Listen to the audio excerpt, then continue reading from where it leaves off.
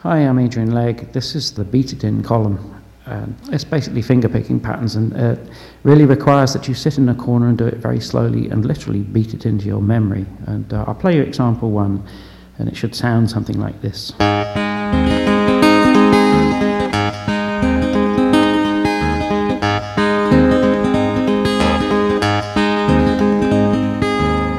Now, I found learning stuff that working from ear, learning a pattern is actually much harder than simply sitting there and counting your way through it with the tablatures. So I would strongly advise that if you haven't got any right hand together at all, you literally go and sit in a corner and count through it, and count slowly, and notice where each of your fingers falls as a part of the count. So if it's like 3 and 4 and whatever, notice where your fingers fall. And don't speed up until they fall consistently in the same place every time through. This is a very basic pattern, very basic, and many things will flow from it, so it's very important that you actually get it right at this time. So I'm not going to metronome it or anything like that, though maybe you should use a metronome for yourself to slow yourself down so that you don't rush it. That's really important. Don't bring it up to speed until it's solid. If you bring it up to speed before it's solid, then you'll just cheat yourself in the long run, because it'll fall to bits somewhere and embarrass you.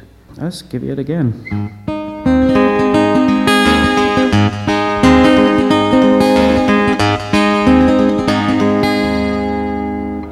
Mention. When I first started doing this kind of thing, I was still using a flat pick and 2 finger picks. Only now I don't use the flat pick and finger picks anymore because I didn't like the sound. So right now I'm using a thumb and my first and second fingers.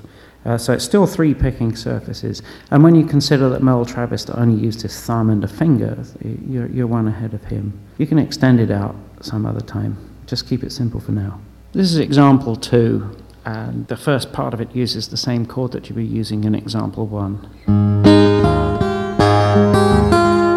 That's the first part. And what's happening on the right hand is it's got a bit simpler, and we're using the thumb for the bass and picking out the tune with the middle finger. We're not using any other fingers on the right hand but the middle finger and the thumb. That's it.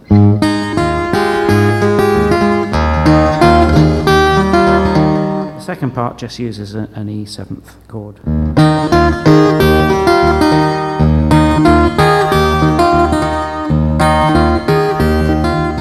So look at the shapes in the windows and try and keep the chords on rather than separate the notes and separate your fingers. With the E7th chord, I find it useful to flip over the left-hand little finger so that it kind of half barres the third and the second for this bit here. You can hear it going on.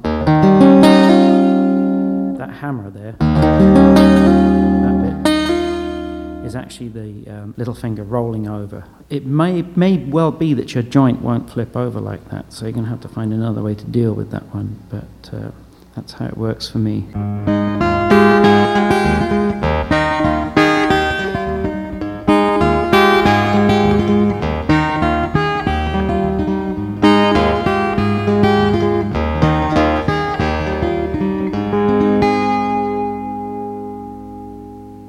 This is example 3. This is just using C and G as basic chords for the thing. Very simple to the point of driving around the bend, but you need to do it, this kind of thing, to get the basics together. I mean, vary the tune. Once you've got the basic right hand down, vary the tune and save yourself going around the bend. Little finger's doing quite a lot of the work on the left hand. You'll see, it's easy.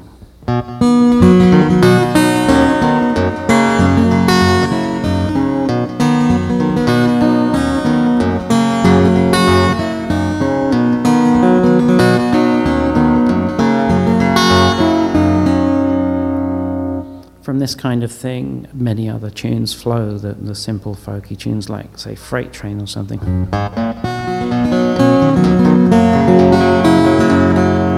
can hear the same kind of movement going on in the left hand there. The right hand in that one you can make as simple or as complicated as you like. Libby Cotton kept it fairly simple and it was very effective. Enjoy it.